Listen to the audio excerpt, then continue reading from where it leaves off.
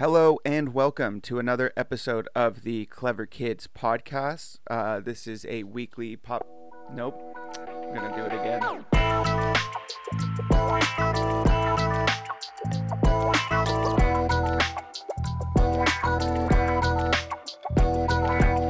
Hello and welcome to another episode of the Clever Kids podcast. This is a weekly podcast where three brothers talk about a topic from popular culture that you may or may not care about. My name is Tyler, and as always, I am joined by my hosts, co-hosts. Damn, I was so close on that one. Brian, how you doing? Absolutely wonderful. How are you doing, lovely people? I'm doing all right. Jeff, how are you? I'm doing better now that Brian just called me lovely. I don't think he's ever given me a compliment before. Sorry, I was talking to the audience. Oh. I just want to make sure that's clear. Yep. I do quickly want to point out how cool Jeff's shirt is. Jeff, explain the shirt that you're wearing to us. It's very cool. This isn't the first time I've made you explain the shirt that you're wearing, actually. But this one, there's a specific reason. So go ahead. It's the first time I remember, but I remember we talked about your Pink Floyd shirt a couple when Brian was out. Okay. Yeah. Anyway, I'm wearing a shirt that Tyler, who is patting himself on the back right now, made for us. It's a black and a rustic orange tie-dye shirt. Rustic orange. Yeah. It's a reverse tie-dye. I did a bleach acid wash on a black shirt, and then I screen printed our podcast logo onto the shirt. And you know what? You listeners, you let me know. If you want one, I will work out a price with you, and I will buy the materials, I'll make you one, and I'll mail it over to you, and I'll just only make you pay. I won't even profit off of it. I'll just make you pay for all the materials and the shipping, and that's it. You will all become walking billboards for us. I think I already know at least two people that will want one.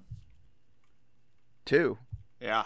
Name them right now. Names and addresses. Dox these fuckers. Let's do it. One is our cousin, who I was with this weekend. Don't dox her. She's a doctor now. She could come for us. And another one is a friend of mine from college. Okay. Well, if they are actually interested, get them in contact with me, and I will actually make them for them. So, anyway, this week we're going to be talking about two things. We're going to be talking about Space Jam, and we're going to be talking about Loki. I think we're going to start with Space Jam. I'm going to just throw this out there right off the bat. We're going to spoil both of these shows, or the show and this movie. So if you have not seen it, do not listen any further. That being said, right off the top, maybe we could just go around here and say whether we liked it, and maybe try not to do too many spoilers right off the top. I'll start. I really liked it. I have, it's not perfect or by any means. It gets cheesy at certain points, but it is like a family movie, so that's to be expected. But I overall I enjoyed it the whole time, and I liked it. Brian? I absolutely hated it. I'm just kidding. I thought it was good. I thought it really stacked up well with the original. I think I wasn't expecting an Oscar performance out of LeBron, and we didn't get one, so I was not disappointed. But at the same time, I thought it had a lot of charming qualities to it, and and obviously some parallels to the original one that was just kind of like a nice little throwback, like callback to what we got back in the 90s. Yeah. Jeff? No, I definitely echo a lot of the same sentiments. I feel like all the Looney Tune characteristics were fun, traditional. They definitely had a lot of spin using the other Warner Brothers properties that I thought was very fun. The introduction of the entire concept and themes of LeBron with his family units and the dynamics of him wanting to have what's best for his children, like all those chords struck home well. I don't know. I thought it was a good film overall. Obviously a lot is lost given that it's a kids movie and meant not to be, super overanalyzed or leave some deep conceptual meaning behind. But overall, I think it did everything that it set out to achieve. Yeah. All right. So we're going to jump into full spoilers. So again, don't listen any further if you haven't seen it, because we will be spoiling it. Not that there's really a lot of spoilers to be had in this movie, but we're going to talk about it. So, biggest spoiler right up top is that there is no Michael Jordan cameo in this movie, which bummed me out. And like I genuinely was kind of like I was like went into the movie and watched it with my wife, and we were thinking that we were talking, and I was like, I wonder how they're going to work a Michael Jordan cameo into it. I'm really excited for them to have a Michael Jordan cameo. And then by the end of the movie, we didn't get one, and I was kind of bummed. And also, no Bill Murray. I mean, I always associate the original Space Jam as being like a Michael Jordan and Bill Murray movie. I mean, it's primarily Michael Jordan, right? But like Bill Murray was such a major component in it for me that I was just sort of bummed by the end of the movie when we didn't get one. Now, they do walk around that by giving us a Michael B. Jordan cameo, which is very funny, was a very good moment in the movie. But I think that, I was kind of excited to see MJ actually show up, and then for him to have not, I wonder what that production was. Like if they couldn't, they weren't offering him enough money, or if he was just like, nah, I'm good, I do wonder about that, or maybe he just like didn't want to give LeBron his blessing. I don't. That's really what know. I was about to say. Is that this might be my moment to shine talking about sports here, but I'm wondering if it speaks to LeBron and MJ's relationship. I know that MJ's been somewhat gracious of LeBron's pursuit of his legacy. However, there might be something there where MJ just, is kind of like, yo, bro, you going after everything? Like, you're going to even go after Space Jam? Like, what the hell? And, it's interesting. I don't know what the nature of their actual, like, friendship is, but, LeBron's been in his rearview mirror for a long time. So I don't know. There's something about MJ where his competitive nature, drive doesn't, it hasn't gone away. You heard in his, recent Last Dance documentary, that dude just, lives for competition. So I'm wondering if that played a factor. Maybe he took it personally. Yeah. Space Jam 3 just got announced. Michael Jordan coming back. He's coming back. He's losing a lot of weight. He's getting back in shape for it. Yeah. He's going to be wearing all Hanes from the top to the bottom. Yeah, I don't really know. I was bummed. I would have really liked, like, even just like a moment where like MJ shows up. Maybe I honestly thought maybe they would work it in that he was on the Goon Squad. You know what I mean? And then they could like they'd make like a CGI Michael Jordan basically, so Michael doesn't have to like get out there and like actually, get back into playing shape. But they didn't do that, and yeah, I don't know. That'd have been really awesome. I gotta say, that'd have been really awesome to get MJ in the game. I didn't even think about that.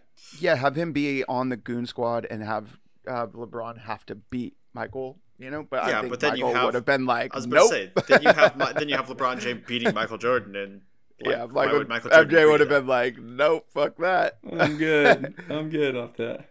Although if they said, if I win, I get your hair line, that would have got me. Dude. Which is another SNL reference. I keep making those. I don't even watch it that religiously, but I do think that they nail it sometimes. Yeah, speaking of hair, y'all notice LeBron's hairline's looking great all of a sudden? Do you guys remember how do you bad guys, his Do you guys hairline... know the history of that? Well, his hairline, wait, what do you mean? I mean, it's like a long documented record of LeBron's struggles with his hair. Yeah, he's definitely a man who was going through male pattern baldness, right? His hairline was pulling all the way back into like mid scalp territory. And it is all the way back to normal. It's all the way back. He's got a great hairline. And I was like, I need to go to I have a full head of hair still, but I'm 31 now. And my hairline is starting to pull back a little bit. I don't think I'll probably go bald, but I want to keep my hairline. So I didn't know where he went to get all that hairline back. Well, he's had some struggles. Great. There's like a famous like game where he had hair coming out in clumps, like in the middle of the game. Have you seen the clips of that? It's kind of gross, but at the same time, he's a guy that strikes me as like a dude that would look fine with the bald head. I don't really understand why he never steered into that skid and just said, fuck it. You know what I mean? Like, MJ did it. MJ did it right after college. I was gonna say he probably just didn't want to get compared to Michael Jordan even further. Yeah. Yeah, I don't know, but his hairline looks great. It's all the way back, and I mean, more power to him. But just Bron, just get your people in touch with my people. Let me know who fixed up your hairline because I might need that in a couple of years, and I really need some help on that. Um, yeah. Speaking of just LeBron James in general, I did think it would be interesting if we all kind of went around because I think LeBron James is sort of an enigmatic figure in the world of sports and popular culture. I think because he's got like that Tom Brady kind of situation where everybody loves to hate him, you know. And I wanted to see like it. I have been on that side where I didn't like him because everybody was talking about how incredible he was. So I was just like, nah, he's not that cool. But then I've in my old age, I've come around on those kinds of things, and I don't have as much as I don't know, as heavy of opinions of things that are like universally liked, right? And I like LeBron James. I genuinely like. I think that he seems like a good guy. I think that maybe his agents and his publicists have done like weird things, like the taking my talents to South Beach press conference thing wasn't really great for his image or whatever. But does anyone have like problems with LeBron? Do we have any LeBron haters right now, or are we all kind of in that same like I like him bit? Jeff? I don't have a problem with LeBron. I think he's a fantastic basketball player. I don't think that's even possible to be denied. No. I mean, I first got introduced to LeBron James back in I want to say 2005. I remember when we first got it wasn't 2005. It was like 2009 when we first got the PS3. One of the games that came with our PS3 was an NBA Street V3, and that was like right when LeBron had been entering the NBA. He was like 1 or 2 seasons in, and Brian apparently had knew who he was through following him through high school or to the end of his high school career, and used to play as him frequently.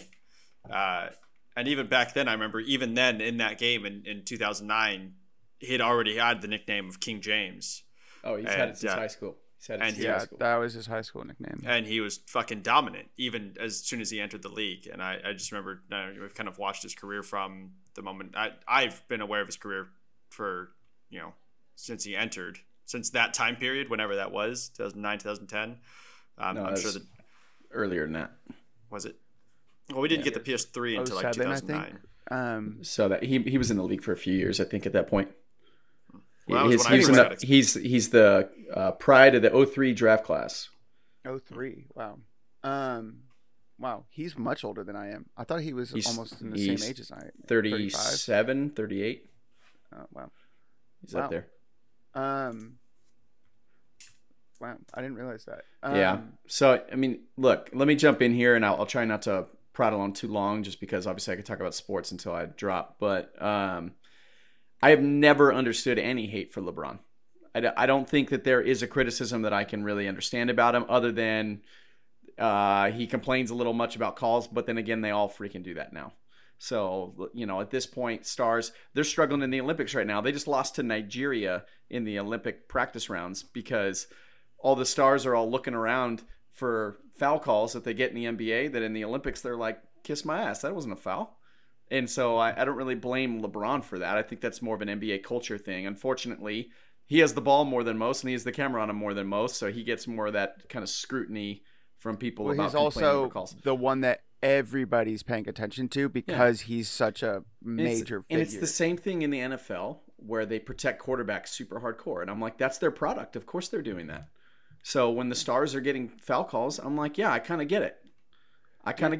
Like, and for people to come out, I just went and saw a soccer game last night, and those dudes are milking it for they deserve it's hard to watch awards for how much of a performance they're putting on. As soon as they cross the out of bounds line, the injury goes away and they run back on the field and everyone ignores it. And I'm like, what the fuck? They look like as soon as the yellow card comes out, they jump and do a fucking cartwheel and dude, it's hard. It's hard for me to ignore it. I'm like, every time I'm like, what? He was just crying like his leg was broken. It is hilarious. They showed some of the replays after the yellow cards would come out, and the slide tackle would be like 2 feet away from them before they even started tripping. Like they were already tripping, and it was like, it's really hard to stomach. I can't stand it. I honestly think it's funny. It's part of the game, so whatever. Although There were a couple moments where like there were some good tackles. This is getting away from the topic entirely, but just follow me on this segue here. Um, and it made me think that soccer should embrace some hockey style fighting allowances, because there was the times where like, they would get up and they would start pushing each other and get in each other's faces and shit. And I was like, oh, hit him, do it. They wouldn't, but I wish they would. So back to my point, Anyway. like with LeBron, there's very little other criticism that I can really understand about him. I mean, one, the dude married his high school sweetheart. Okay. Mm-hmm. How often do you see that with, up and coming superstars that are just suddenly handed? The dude was handed right out of high school. He was the number 1 draft pick and was handed a $90 million Nike contract. Just wrote him a check for $90 million and went, there you go. Speaking of Nike, real quick, did you guys catch the biggest Nike cameo? Where product placement when he lands in Toon World. His crater was a Nike check mark. That made me laugh. That made me laugh too. I was like, man, they're owning it. So anyway, he was handed $90 million at the age of 18. Fuck, he might have still been 17. And that dude has never so much made headlines for a parking ticket. When we got guys like Richard Sherman popping up for domestic violence last weekend and getting arrested and stuff, and like it happens all the time in the world of sports. And LeBron, who's had the most scrutiny on him of any athlete I've ever seen, bar none, has never so much as had a minor incident on his record off the court. The dude is just clean as a whistle.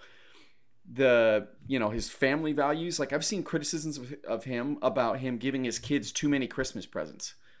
And I'm like, what are we doing here? You got that kind of money, why not? What are we doing here? Yeah. Oh, the guy wants to spoil his kids because he can.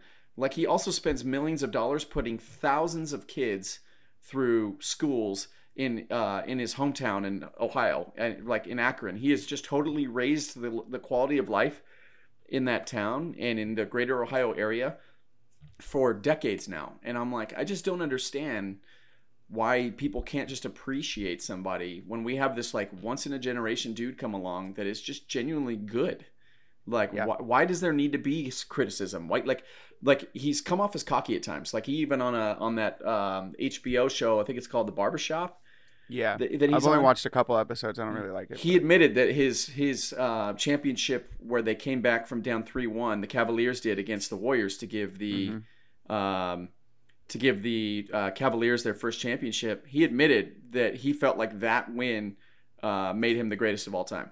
And I'm like, okay, that was a little bit of a cocky thing to say. Why don't you let people decide that about you, come to that conclusion, and not sit? I'm going to go ahead and say that people have decided that about him. They've been saying that since he was like 2 years into the league. Yeah, but at the same time, don't be the one to push that narrative. That's a mistake for your image. The South Beach, taking my towels in South Beach thing, he used that as a way to raise funds for charity. He donated like millions of dollars off that event, off the viewership. I think almost the entire,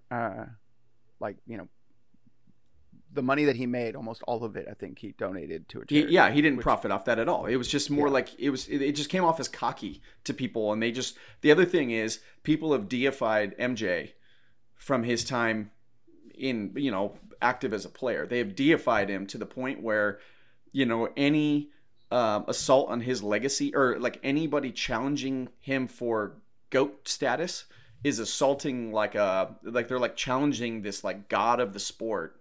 And therefore, there has to be something wrong with this person. Like there have to be flaws that we can pick at to like not have to accept that there could be something on the same level.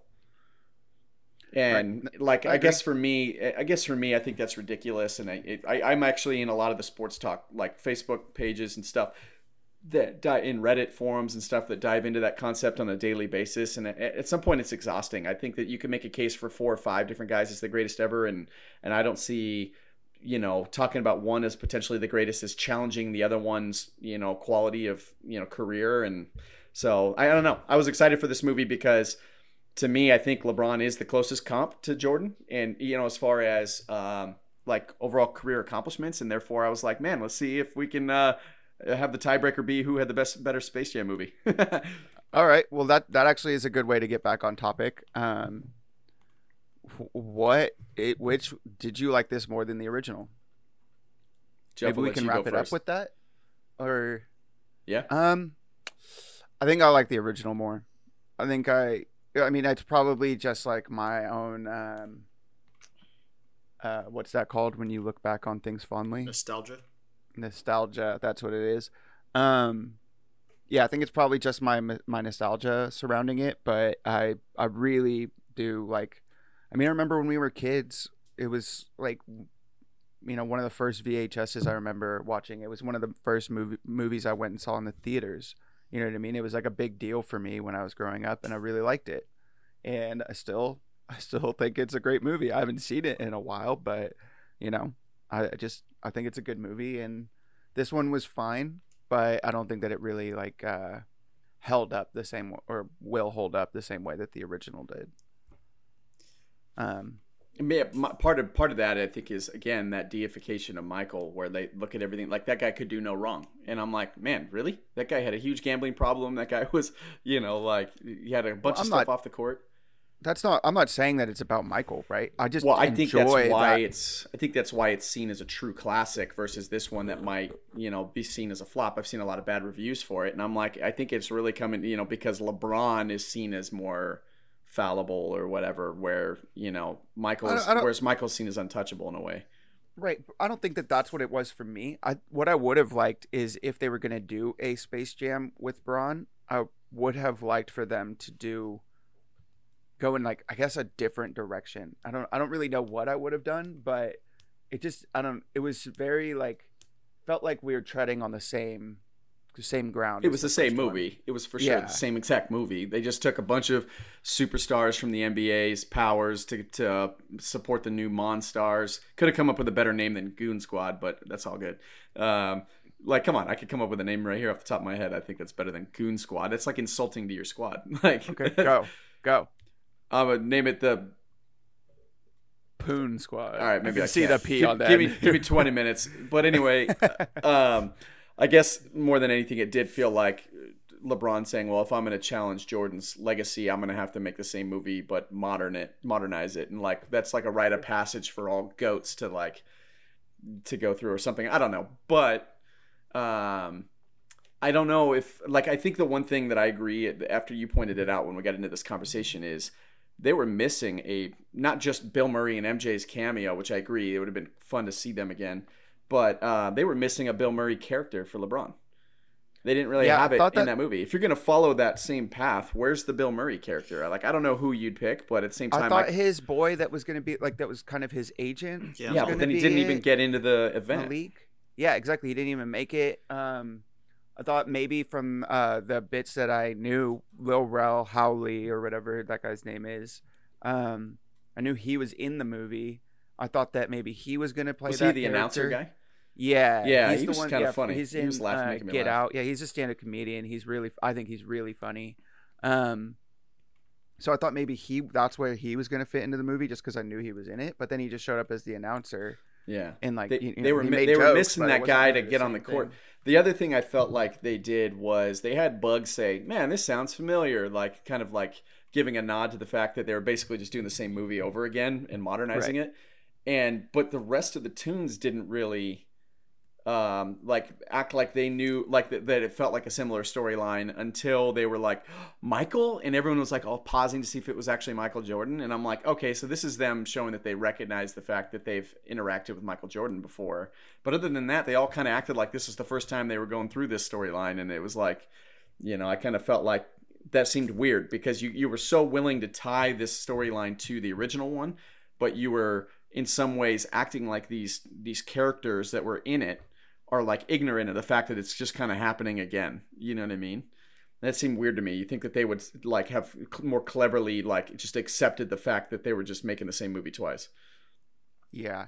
Something that we had talked about earlier that I don't think we've talked about on the recording thus far is the structure of the movie, how they bounce between worlds to like get the team back together.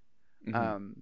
We had already talked about this. I didn't really necessarily like that because it felt like it was very Ready Player One for me, where it's just like Warner Brothers just showing you all the different IPs that they own, and I just kind of I already know all of that. I don't really care. You don't need to show me all of that. How did you guys feel about that, Jeff? What did you think about that bit? I mean, overall about the film, I mean, I thought that component of them going and revisiting those Warner Brother properties and getting the team back together that is spread out across the serververse, I enjoyed that part quite a bit. I thought it was very entertaining to see the characters and their different utilizations. Yeah, I enjoyed that perspective, or that those moments in the film probably the most. I thought it was a strange choice to have NBA superstars, modern NBA superstars. Like, obviously I think LeBron's going to be memorialized across all time as one of, if not the best basketball players of all time. So having him be in the film, sure. But like Anthony Davis, Klay Thompson, like obviously basketball fans will be able to remember them, but I felt like having the other superstars be in the film, I don't know, was an interesting choice. I mean, they did that in the first one. It's exactly what they did in the first one. Yeah, Charles Barkley. It was all of those guys. Yeah, and I got to level with you, man. Coming from like living in the Portland greater area, I kind of appreciated having Dame. Seeing Dame? Yeah, I was just like, what's up, PDX in the house? I knew that a couple of those guys had been mentioned as being in it. I knew Clay had been mentioned. I knew that they had talked about Dame. I didn't know what their involvement was going to be, but I figured it was something like what they did. But Dame time is a big thing up here, where like when he starts taking over a game in the fourth quarter, they call it Dame time, and he's just incredible in the clutch. And so for them to have an actual part of this be like him being the guy that has some control over time, and it like actually referencing Dame time, I was like, I'm glad that they immortalized that, especially because he's about to request a trade, I think. So yeah, I hope not, but I mean, they keep saying, I've been seeing, I mean, again, we're just gonna keep trying to say we need to get to Loki so we stop talking about sports, but they're saying that Dame, there's like conflicting reports. A lot of people think that he's going to request a trade, but then people who are, quote unquote close to him are saying, nah, he doesn't want to leave Portland. He loves Portland. And he's done a lot of reinvesting of his wealth in the Portland Black Lives Matter stuff and the lower income school districts. He's been giving money to that. Like, he's done a lot of great stuff for Portland, so it would be kind of a major loss for the city. I think it also will be a little bit hypocritical, just considering the fact that he has said in the past, like, he's made fun of other stars for called criticism on him for super teaming up and bouncing around. And he's like, dude, you should be trying to win it with your original franchise and blah, blah, blah. So if he leaves now because the Portland doesn't seem like they have a direction, I'm going to say, you know what, man, that's fine. But then don't say that crap if you were willing to do that. If you're going to say that stuff, stick around no matter how bad it gets. Like, that's what you were saying you were willing to do, and now you're not going to do it, whatever. But anyway, it was cool to see him in the film. I thought that was fun, and I think anytime I ever watch it, I'm sure I'll probably watch this again with my kids someday or something. Like, it'd be kind of fun to be able to see Dame time and be reminded of, living here during the time of Dame Lillard in Portland, and I thought that was kind of a cool thing to have added. For me, to answer the original question of whether or not it was better than the original, I would say I forgot about that, Jeff. The one thing that that we talked about before, but I haven't said here, is that I was kind of put off by Don Cheadle's performance. I don't blame Don Cheadle specifically for it. I just didn't personally enjoy it, and I didn't have that same reaction to any of the characters in the original film. So I would say that I probably enjoyed the original more. I think the original one didn't take itself too seriously. There's a couple different jokes and things that happened in the first one that I thought are just entertaining. That totally, don't make sense, but didn't have to. Whereas this one, I felt like they tried a little too hard or took themselves a little too seriously in their attempt to make a sequel that somehow captured the essence of the first. And I think that they got a little by the wayside with Don Cheadle and his clear overacting. It kind of, I don't know, left a bad taste in my mouth as far as in comparison to the original. Again, I think the film was fine. I enjoyed it, but in comparison to the original, I don't think it was better. Yeah. Oh, really? Oh, yeah. Sorry. So you're saying the same thing as me. you like the original more. But Brian, better. did you actually answer if you like this one more? No, I'll call it 50-50, honestly. I felt the same about it, which I'm actually going to call a win because I was kind of worried about the sequel, like kind of putting a bad taste in my mouth for the original. So I think the fact that I would call it pretty even is a positive. Now, I did want to ask you something. Oh, sorry, Brian. I thought you were done. No, I'll make it quick. I was just going to say, for the most part, the storyline was the same. I thought the acting quality was the same. Don Cheadle's didn't bother me because I felt like that was kind of playing it up with the whole it being a kids movie and everything. I thought the kind of the CGI was really cool. I didn't really mind the Warner Bros. Masturbation session too much. So I guess for my money, it was worth about the same to me, and I think it was fine as a sequel. So call it a tie between Jordan and LeBron. Hold on a second. So they have different planets. They had Themyscira on a different planet than the rest of the DC. So they had like a DCAU, and then they had like the DCU. Let's not get too deep there. What does DCAU stand for? Animated Amazon? Universe. That's well, you've got Bugs. You got Daffy and being fake Superman, and they get stopped. Like that it was the Justice League Unlimited. Yeah. Like animation.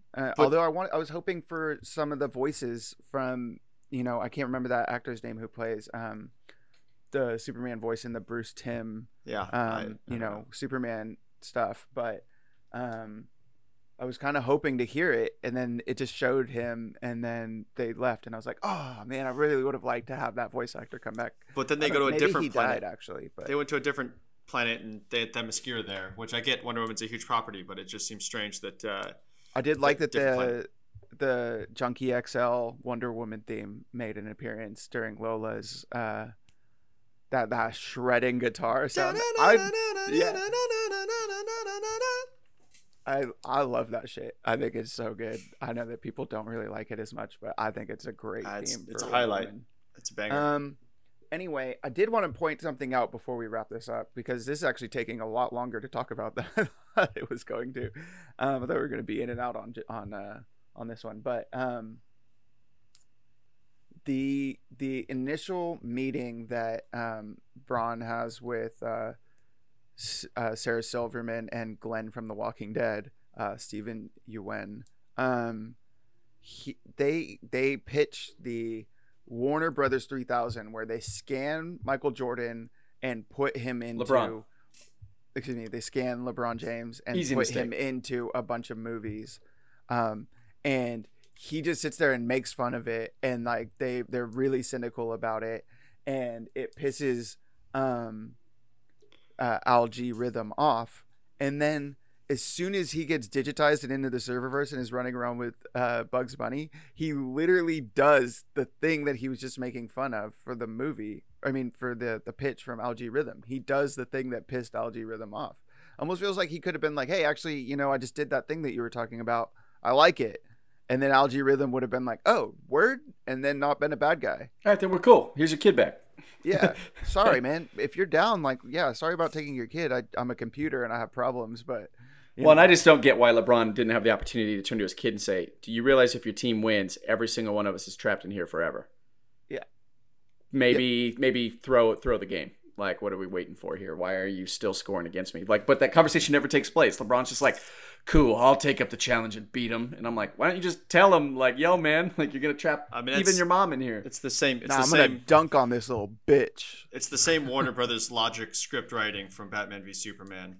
Superman's like, wait, Batman, I don't want to fight. It out. Yeah. I don't want to fight. I want to talk. Oh, you want to fight, motherfucker? All right, I'll fight. Fuck talking. Yeah, it seems me with sound canyon. That's you asshole. That's a plot hole I have a hard time with, because it just seems like, logically speaking, it doesn't take that many brain cells to say, yo, man. Is Algae Rhythm's name actually Al Gore? No, it's just algorithm. Because his name is Al Gore Rhythm, right? No, it's algorithm. Algae Rhythm. It's just a play on algorithm. Although Sacha Baron Cohen, it would have been funny if they had him be the guy, though. I don't know. Maybe I would have liked it. What if they had have him be Algae Rhythm just because it's algae or something? I don't know. Yeah, Ali G. Yeah, that would have been really funny if he at least showed up. I don't know if Warner Brothers owns that property, but if it was just Ali G as Ali G Rhythm, that's a movie I'm into. Let's pitch this. So Space Jam 3, the legacy continues. Sacha Baron Cohen is Al G's brother, Ali G Rhythm, and he has the goatee and he drives that weird European car. Anyway, wrapping up, yeah, I mean, it's a good movie. I think that, if you, like I said earlier, if you have kids that are in that, like, mid, I don't know, like If like they're kids, 5 to 10 to 15, somewhere in there, they'll probably like it. Or if you saw the original, just go watch it.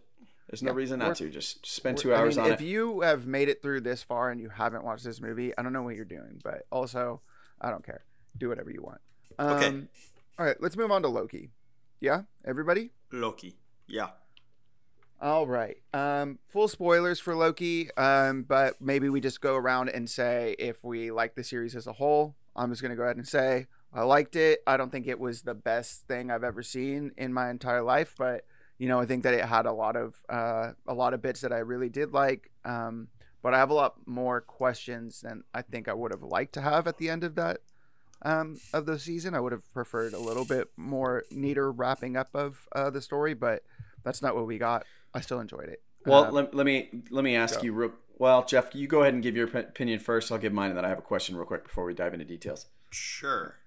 So from what I understand, the story, most of these Marvel Netflix properties are supposed to be 12 episodes each, and that Disney COVID. Plus, dog. Sorry, and that each of them were supposed to be 12 episodes each, and then each of them got shortened in order to make it within the time constraints for the production time from COVID. And so a lot of people are theorizing that this would have only been half of the story, and that maybe they changed some things in order to make it all fit within the timeline of the rest of the movies. But I thoroughly enjoyed it. I thought the acting was phenomenal. I enjoyed the action. I enjoyed the connection between the characters and how they played off of each other, and the roles that each played and how it fit within the greater Marvel Cinematic Universe. I enjoyed it a lot. Yeah. Brian? I thought it was really good. With all of these, I come in with less of an eye for minor details. So being casual about it, I thought it was great. There's comedy and quality acting and cool visuals. I got very little to complain about, although I definitely had questions too. My question to you guys, rank what we've got so far in terms of TV shows. So I'm talking about WandaVision. I'm talking about Falcon and the Winter Soldier, Falcon and the Winter Soldier. And I'm talking about this one, Loki. Did we have any others that I missed? No, that's it so far. Give me 1, 2, 3, like as far as like overall quality between those three.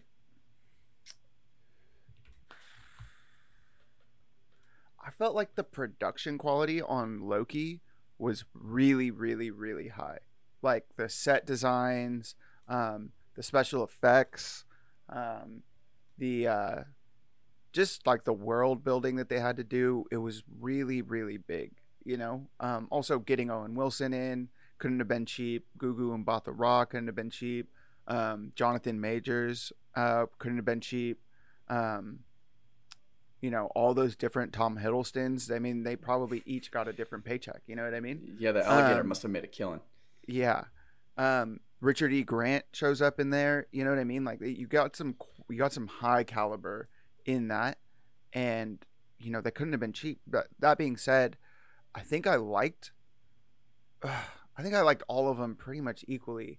It's kind of hard to pick up 1, 2, 3 on that. I think maybe I have to go with WandaVision as 1, and then Loki as 2, and then Winter Soldier and Falcon as 3.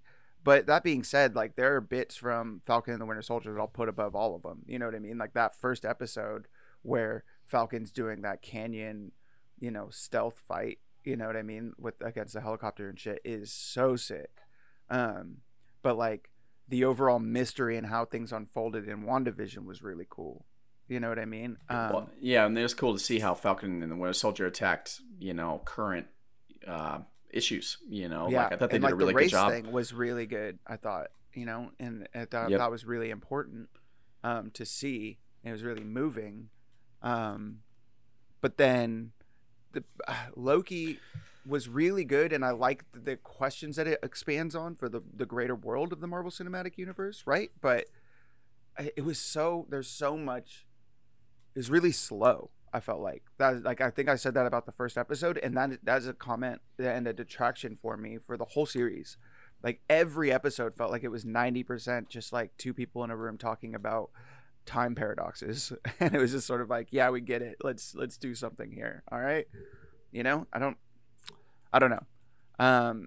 Yeah, uh, yeah. Jeff, how are you feeling about that? I mean, for me, Falcon and the Winter Soldier probably takes the cake as far as the number one of the three shows. I would put Loki as number two and WandaVision as number three. For me, I think that my favorite part of this whole Marvel Cinematic Universe is how everything kind of builds off each other. And the only thing that WandaVision really established was that Wanda is powerful, which is something I knew going into the show. You didn't have a massive, greater impact on the Marvel Universe. It didn't establish really. I mean, I guess it established some new characters, but for the most part, like I feel like that they could have been done in other ways that would have been just as impactful. The show didn't, and the show was very entertaining. I'm not saying the show was bad. I'm just saying its effect on the greater Marvel Universe. It was just too self-contained, too small of a scope. For me to put it on the same scale as the other two. I think that with the introduction and their usage of John Walker in Captain America and or the Falcon and the Winter Soldier, I absolutely love John Walker's character and the, you know, look into the psyche of the American soldier and how that affects this position that in the legacy of Captain America and trying to fill that role with the mentality of a modern day American soldier and the stress and anxiety of having people, assets that don't want to work with you and work against you. Everything's working against you because you represent a country that a lot of people don't like. Like, I don't know. I thought that the actor that played John Walker did a phenomenal job and was probably my favorite part of the show.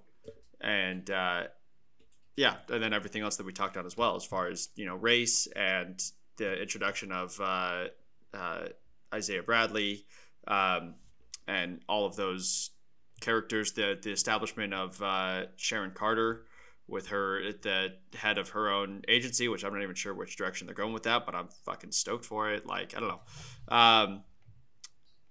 And I think Loki is another one of those shows that also had a massive impact on the MCU, obviously, when we get to the end of the final episode. But yeah, like I said in my brief overview, I thought all the performances were phenomenal. We touched on Owen Wilson. I thought Owen Wilson was hilarious.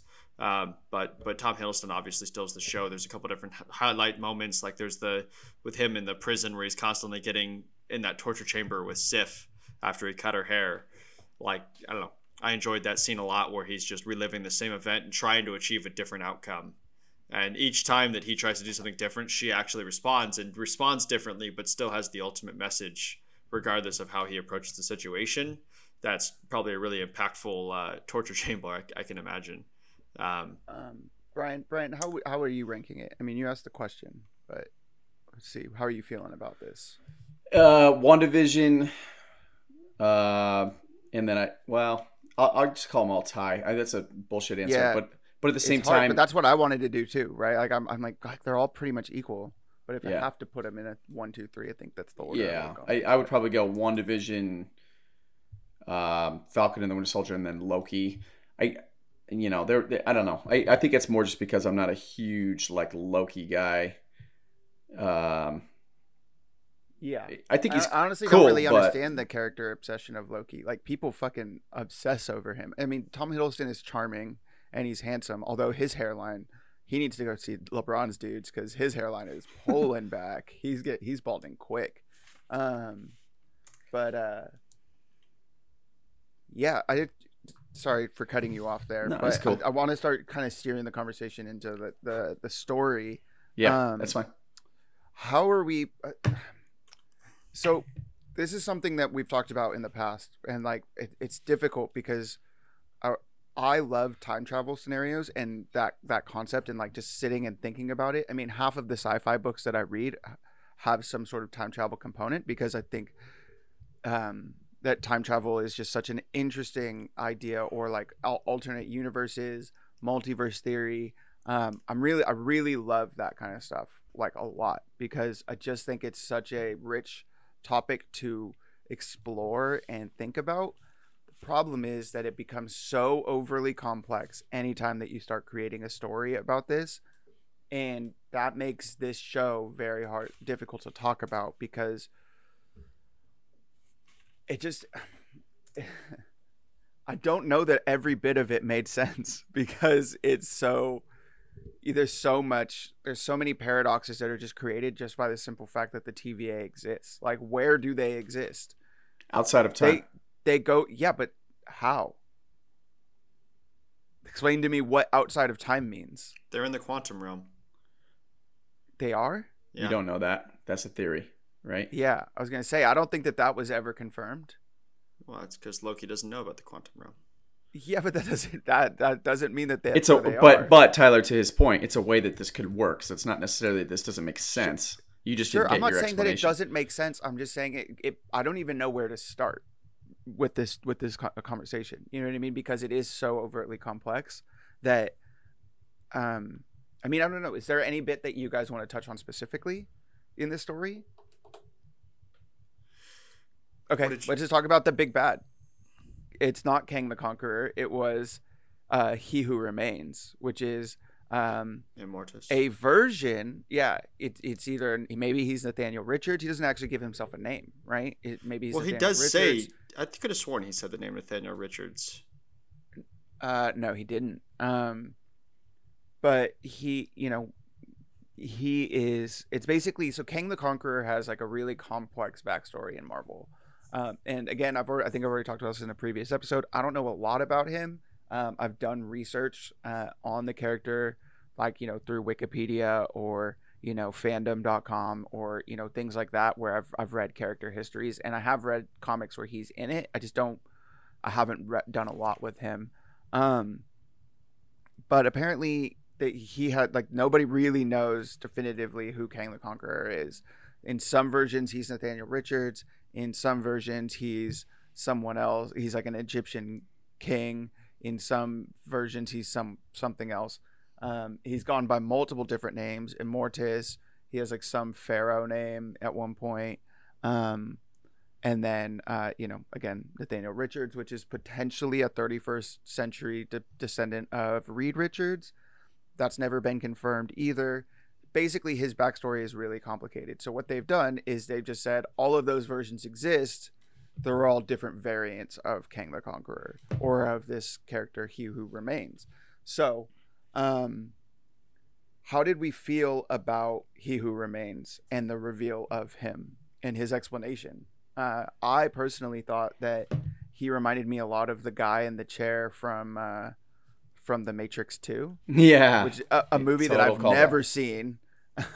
Well, but I am aware of through that. I guess it's just known in pop culture now, but. Well, yeah, but I was gonna say that scary movie bit where. Yeah. Well, they nailed it in that scene, so they nailed it in that parody scene. But yeah, he totally has that vibe where he's like sitting in a chair in some office pulling the strings, and when they come in, he's kind of got this cocky, like, I know everything that's gonna happen. Bullshit. But he's also been alive for so long that he's lost his mind a bit, and he's like kooky and he's weird, and he doesn't know how to talk to them. That character's name is the Architect, by the way. That's right, the Architect. The Architect. Yeah.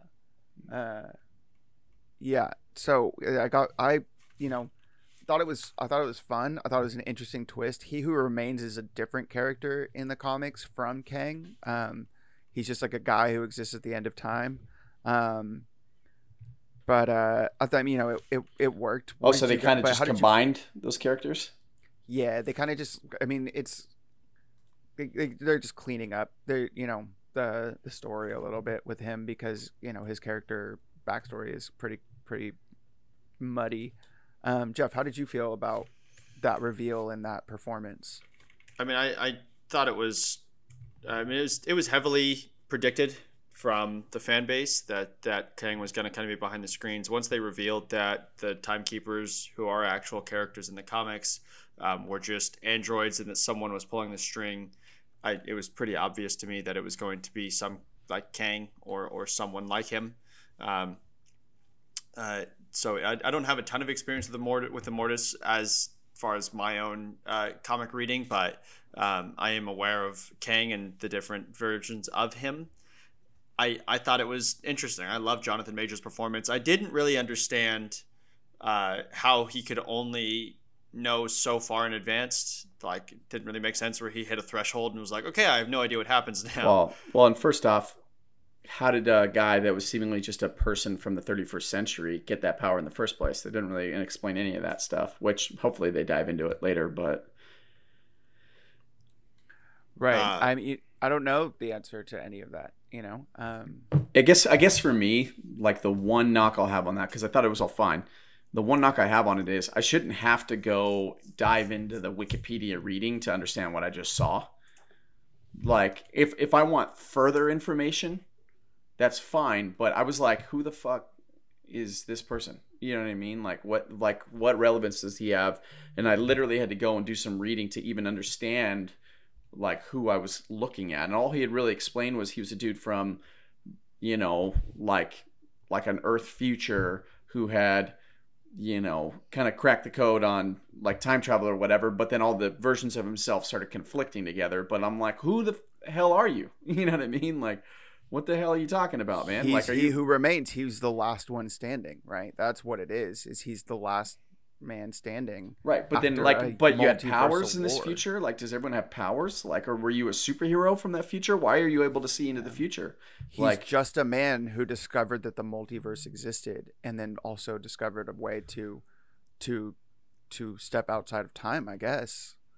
but yeah, but that Um, stuff was just super left open ended, and you just had to accept that there was just this super powerful being that was a human that's now, I don't know.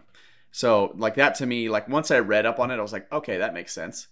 You know what I mean? But like, I shouldn't have to do that in order to at least I mean, he's accept the not ending. super powerful though, right? I mean, it was basically just a bunch of versions of himself that all discovered each other, and through their constant interdimensional war, one of them consolidated technology that allowed him to I mean, theoretically, this isn't canonical, but would travel into the quantum realm, where he established a base of operations, discovered a monster that could consume energy from different variants of time, and created an organization to delete entire timelines, transport them into a single location where this monster then consumes all of those energy and people. How can he view timelines though? That's the part where it seems like a power that I'm I not mean, understanding from a normal human. from wherever he was in the quantum realm, he could see that massive time stream that was immediately branching out as soon as he died, and he was sending people to go out and handle those. They have some kind of technology that monitors the time stream. He has selected the time stream that he's from as the primary sacred timeline, and anything that deviates from that, he sends out agents to go out and destroy. Do you think Right. so? Did he reveal that it's because he's trying to avoid other versions of himself somehow? Yeah. I get, He said that the versions of him are what ruins the timeline. And so in order to prevent them from existing, he right. prunes the different timelines so that they can't come and find him. So the secret true purpose of the TVA is literally to prevent other versions of him coming in and fucking everything up. That's exactly right. Remember when he says, "You think I'm the devil? Wait until you meet my variants." Basically, he's like, "I'm the most like the other versions of me are the most evil version, like the most evil things in in the universe." Wow. And so I have to prevent them from existing, which is why I do this. Which is interesting because as soon as he dies, and we see Loki after Sylvie has pushed him back through into the TVA, she kills him, and the TVA is a different TVA that has been organized by Kang the Conqueror, and we see the version of Kang the Conqueror from the comics with the helmet, and he's the statue. You know what I mean? Like, and So they it's work implying for that a him. different version of him is the leader of the TVA. Created in yeah. So basically, it implies that he got pushed into a different timeline, or maybe back into the original timeline, but the timeline is fucked up now because Kang the Conqueror entered their timeline, and he's the one that created the TVA. Although I don't understand how the TVA could be different if they exist outside of the time. That's part of the paradox that I was struggling with at the end of that episode. Where I was Well, like, did they how can you always change the TVA? But because he came into the timeline far enough back before they were removed from time, because TVA wouldn't have always been outside of time. They were established outside of time at some point. So if he's the one that established it, that's not how outside of time works. If it's outside of time, then time doesn't pass for them. So how could it ever be changed? Exactly. It's a paradox. You can't exist outside of time. I know that it's a suspension of disbelief thing, right? And I always tell you guys you have to suspend your disbelief, and I'm totally okay with accepting it. I just that that's what I'm talking about with once you introduce time travel and create different like those kinds of things, it all becomes a paradox, right? It all becomes impossible. Then like nothing, no part of it actually can ever make sense. That being said, Jonathan Majors, Jeff, you didn't see him. You hadn't seen Lovecraft Country, right? You haven't watched it? Correct. Brian, you did though. Yeah, he was awesome. Yeah, like And I you honestly liked got him in excited to. Lovecraft Country. Yeah, right? we both, my wife and I both got excited to see him again because we were like, oh, this guy's really good. Yeah. And then he for sure it was like a totally different persona. I was like, I'm glad that it's not more of like a similar person to what he was in the other one. He's like a totally different person. Right, and I'm interested to see what he does with his variants because I think that he's got a challenging role.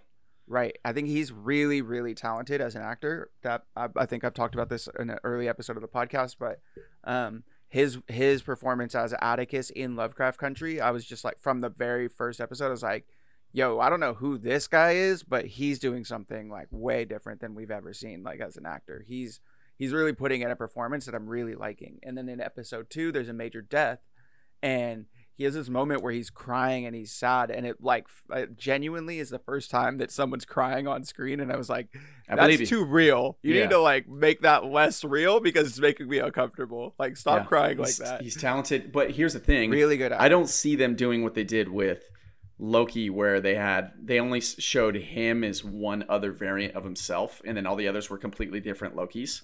You know what I'm saying? Like we had an alligator, we had a kid, we had an old man, but we only had one other dude that was actually this Tom Hiddleston. Right. And I think that's a budget situation. I don't think they're going to do that with Jonathan Majors' character because like all that really was them just establishing in a lighthearted way that there's a bunch of different versions of you. I could really see Jonathan Majors having like a bunch of different roles that are just different versions of actually Jonathan Majors, you know? So that'll be kind of interesting because it'd be weird for them to be like, here's Dog Kang, you know? I'm going to be like, we had this joke already, you know what I mean? Like I want them to like, I want it to be Jonathan Majors delivering a different performance with every character, you know what I mean? Yeah. So that'll be interesting to see how they approach that. I agree with that. I think that that will be interesting to see, and I think they of all actors that they've cast, I'm probably most excited to see what they do with him and what they give him. He gives him kind of a since sorry, go ahead. I was gonna say, especially since I don't know much about the character that he's playing. You know, I don't have like a history of understanding. Like, not that I read a lot of Avengers comics with Thanos in them, but I was very aware of Thanos before they started looping him into the MCU. You know what I mean? I'm excited to see him in this role because we're seeing this versatility with him, and it totally gives me Heath Ledger vibes where like from role to role I was like, it felt like you're watching a different human being deliver the performance. And Majors, I have only seen a little bit of his work, but at the same time I already believe that he can deliver that kind of quality, and he's getting the opportunity in one real role. Like he's going to be able to show that range, and I'm looking forward to it. Yeah, you know what, I just realized that that there's 2 Lovecraft Country actors in this show. The agent TVA, who was going out and pruning stuff, right? I forget what they called them, but B-15 or B-20 or something like that. And then him. Anyway, so getting back to the main overall storyline, how did we end up feeling about Sylvie and Loki? We talked about how we didn't want them to be romantic, but then they kiss, which I still maintain that if they fuck, it's just masturbation. If they're just versions of themselves, you know, the same thing. How are we supposed to feel about it? Because it's literally you're banging yourself. It's fucking fucked up. When they kissed, my wife and I both had a reaction of like, wait, I'm confused because it feels weird to me. I don't understand. Everybody they even wrote that into the characters in the show, being like, this is weird. You shouldn't be doing that. Like Owen Wilson's like, really? That's just yourself, you narcissist. And Jonathan Majors is like, 2 versions of you. Like this shouldn't have happened. Like this shouldn't be happening. You know, like you guys aren't supposed to fall in love with each other. You're supposed to with yourselves. You're supposed to be in conflict with each other. Right, exactly. But instead, they love each other, and it's weird. It's very, very weird. But I mean, I think that those 2 actors play off each other really well, have great chemistry together, and they're both equally attractive. So fuck it. I'll watch you bang yourself. I don't care. If we're gonna do it, let's commit. Let's do it. Let's make it really weird. Yeah, I gotta say, I didn't find Jon Snow and Daenerys to be that weird, even though they're like aunt and nephew. I just accepted it. I just accepted that it. I accepted that it was going to be a part of the story because it was just the natural way for those two characters to. Yeah, but someone wrote that fucking story. Connect. I gotta admit, it's weird. Yeah, I don't.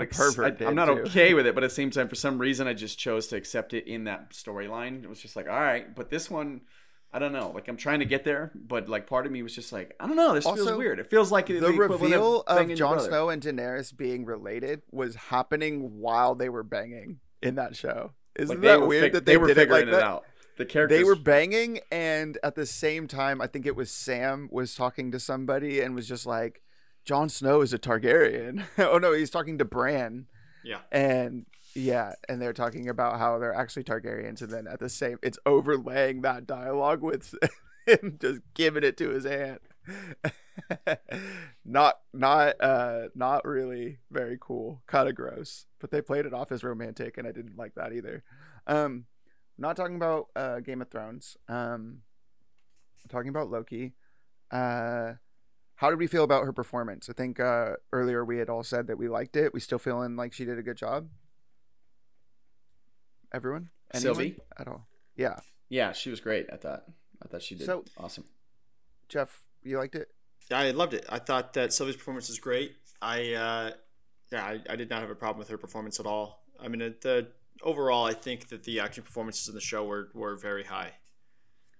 So, I read an article that said that, and I didn't know this. So, Enchantress, DC has their version of Enchantress that they ruined with the Suicide Squad.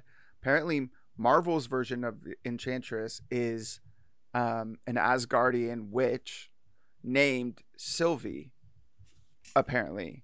So, I'm thinking that instead of her actually being a Loki, they just gave her they just basically have she's Enchantress actually, but they just say that she took the place of Loki in her world. So I think that maybe she's not a true Loki variant, which is why she goes by a different name.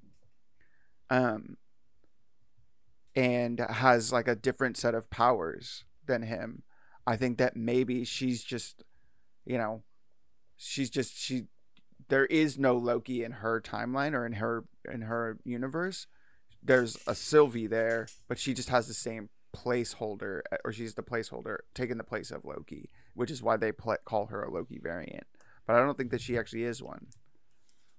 Anyway, that's just a thought I had, because she also doesn't have like the dark hair that all the other Lokis have. She doesn't necessarily have the same cockiness and overconfidence that all the other Lokis have. So you think they're going to find out that she's not one? No, I don't. I mean, maybe this is just my own. They're going to run away from this whole weird, like, kind of incest but not incest thing. Right. That's what I'm trying to get away from, that part, because it makes me really uncomfortable. So I'm trying to find a reason that it's not gross.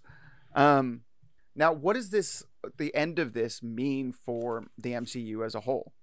We already, have our unconfirmed suspicions that Spider-Man is going to be about Spider-Men, right? This is obviously the introduction to that. We know that that the Doctor Strange, The Realms of Ridiculousness, starring Rob Dyrdek, is going to be, a major movie with some multi-dimensional hijinks taking place.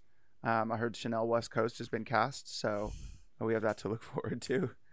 Just kidding on all of those things. I do know that it's called the Multiverse of Madness.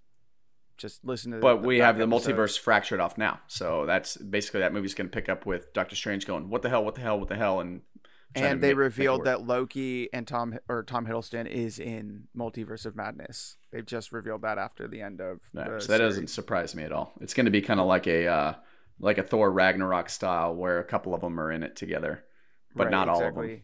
This is not quite Avengers level, but like it's going to have a couple of them involved as a group, or like I guess Civil War had almost all of them, it didn't have Hulk. They were calling it or Thor. It's kind of like a little Avengers bit of Avengers. It's like more is what they were calling it. Yeah, exactly. So this is going to be kind of Thor Ragnarok is, where it's not quite that level, but there's going to be a couple of major players in it. Yeah, I kind of wish Civil War wasn't a Captain America movie. I wish that they had made it an Avengers movie, but still, it almost was, so it's fine. But wait, you mean you just change the title to say Avengers Civil War instead of? Yeah, because making it a Captain America movie, it kind of positions Iron Man as the villain in it, and I am squarely on Team Iron Man in that movie. I genuinely think Captain America should have just fucking shut his mouth and just signed for the Sokovia Accords. Shut your mouth. Yeah, yeah, exactly. If I want to hear you talk, I'll shove my hand up your ass and work your mouth like a puppet. Samuel L. Jackson and yeah, exactly. The other guys. Which is funny because he's Nick Fury. He should have totally yelled at it. Is that funny? He wasn't even in that movie. So there you go. Not an Avengers film. No Samuel L. Not an Avengers film. At any rate, we know that we're getting a season 2. It's the first Marvel Disney Plus show to be confirmed for a season 2, which is interesting. We do know that, I mean, Falcon and the Winter Soldier is kind of getting a sequel in that they're doing a Captain America 4 and it's going to have Falcon as Captain America, which, fine, great. But I guess what is the multiverse going to mean? Is it just basically just Marvel being like, now we're never going to run out of ideas because we can just cast whoever and just say they came from a different multiverse? Can we do X-Men movies and have them not be tied into the Avengers world because we can just say it's on a different multiverse? Where's is the Fantastic Four? Where are they going to factor into this? Is this what's going to give them their powers because they fucking fell through a multiverse? And what does it all mean? I think that they would have a real opportunity to go off the rails there. And what they could do, that's what I'm afraid of. Is just have a multi-movie storyline where they, it kind of follows the right storyline, but has ramifications of the multiverse, like playing major roles in all of it. But it kind of becomes like an Infinity War style thing where it does come to a head at the end. Where they do find some way to resolve the issues caused by the multiverse. I don't think that they can afford to go 10 years of, just slipping in random stuff and then explaining it away as a multiverse thing. So I'm not too worried about it, to be honest. Jeff, do you have any thoughts on this? I mean, to be fair, I don't think that it's something that has to be concerned. I don't think it's a major concern. I think that, the first thing that it gives birth to is the What If series, which is one of the new Netflix TV shows that explains, what would happen. Did you guys watch the trailer for that? Yeah, it looks great. And I think that this immediately gives birth to that concept of feeding that world of all of these What If storylines. But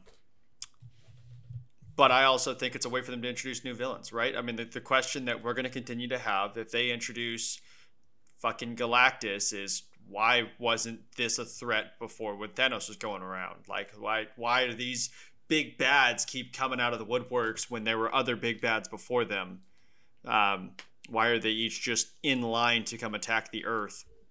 And the way that now they can explain this, at least for a short period of time before they, run out of, before it starts to become annoying, is they come out of the multiverse. Right. Yeah. I think the multiverse is going to be kind of like a lot of the characters as we move towards phase 2 and 3 were connected to Thanos. The first Guardians of the Galaxy guy was Ronan was working directly for Thanos, and Thanos gave him a Infinity Stone. And a lot of the things kept tying into this greater overarching storyline that played out over like 10 years. And I think that the multiverse will continue to build. I think there's going to be a multiversal person, someone that's in control of the multiverse that they're going to have to end up fighting. And it's going to be a massive fucking phase 8 battle in the next 10 years. That's all going to come to a head and close the multiverse. And where the Marvel Cinematic Universe goes after that, I have no idea. But I think it's going to continue to build, and the multiverse is going to continue to emerge new threats that, if the Infinity Stones is what's been driving the first 3 phases, and I think the multiverse will drive the next 3 phases or 4 phases or however many they choose to have. But I think it's going to be just as good as the first half. I mean, I don't think that Kevin Feige's run out of creative ideas yet. So far, he's been pretty damn successful with making very entertaining films.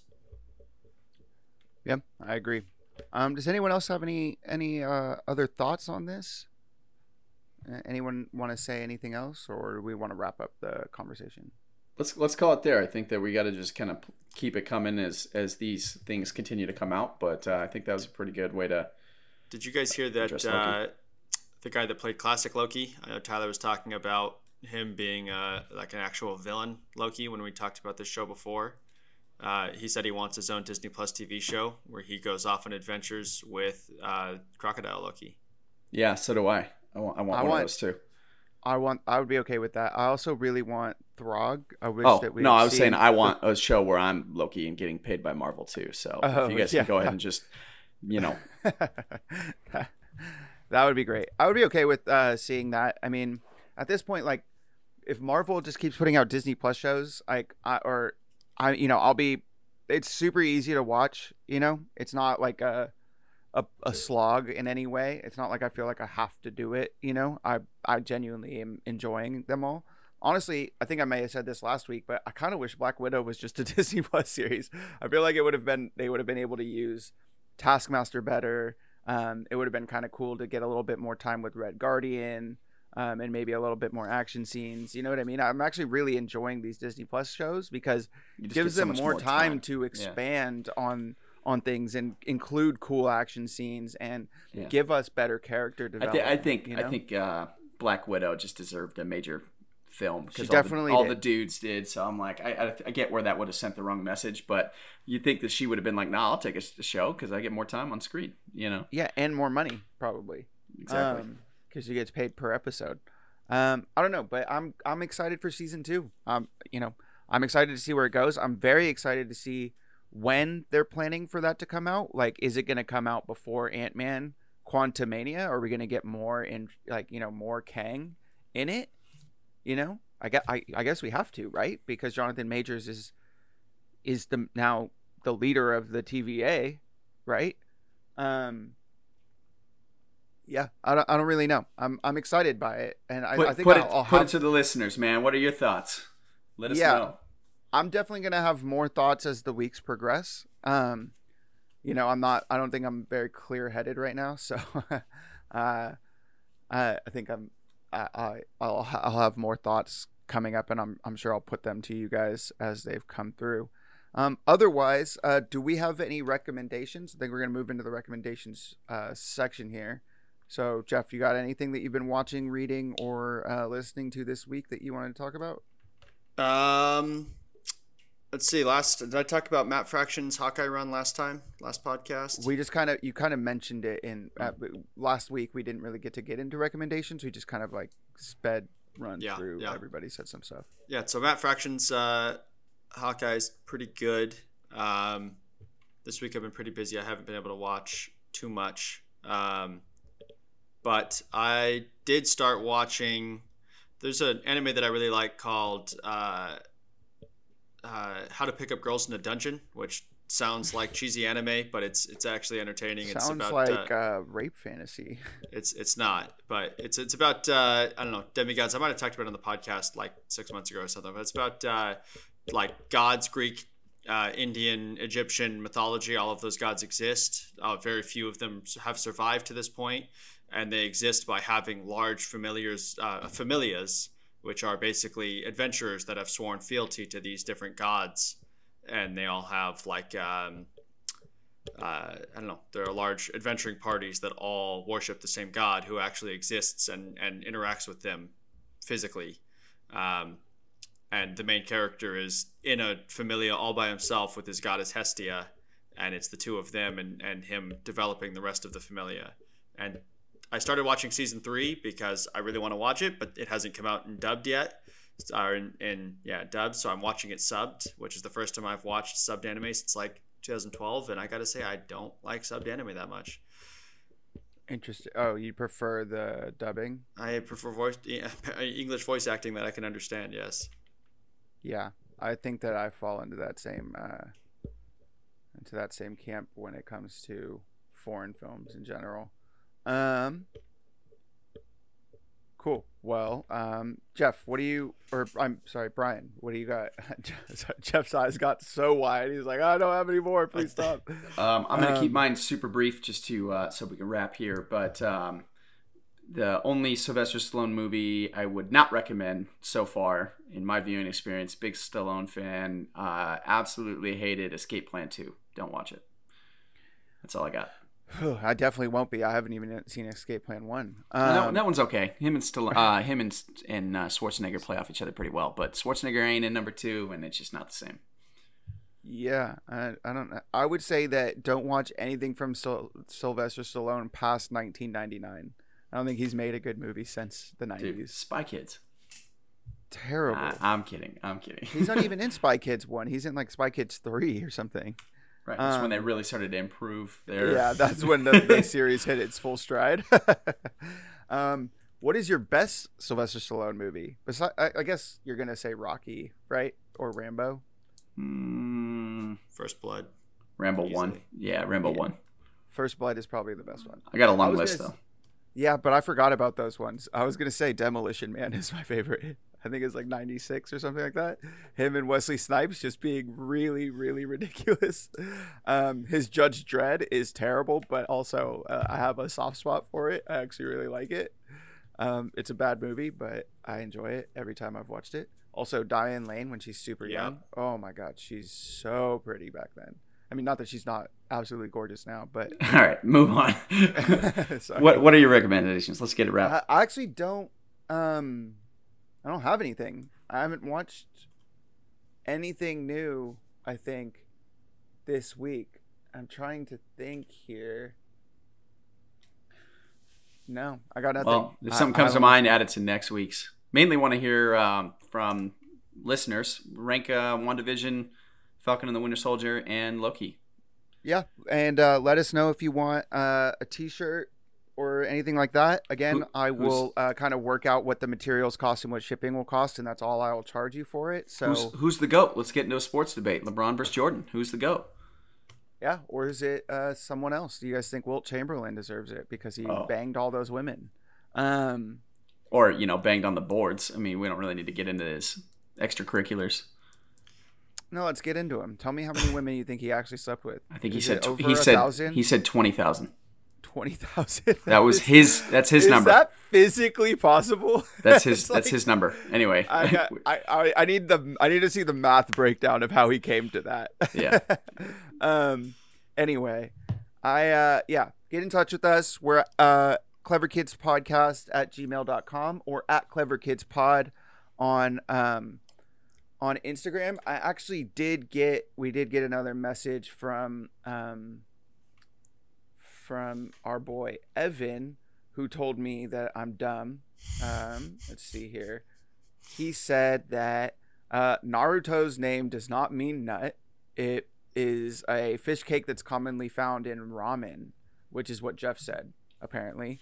And then he said that we need to do a Batman specific episode. So I think we're going to save that until the Batman movie is coming out, like on that road up to it. I think I actually am going to start developing a content calendar so that we can stop being like, oh, we don't have a topic this week. And I think that I'm going to start, as that movie approaches, we're going to have a few weeks of Batman topics that my brothers will have to discuss with us. So we'll be doing that. Otherwise, we did get a lot of responses on Instagram about some questions I posted about Black Widow.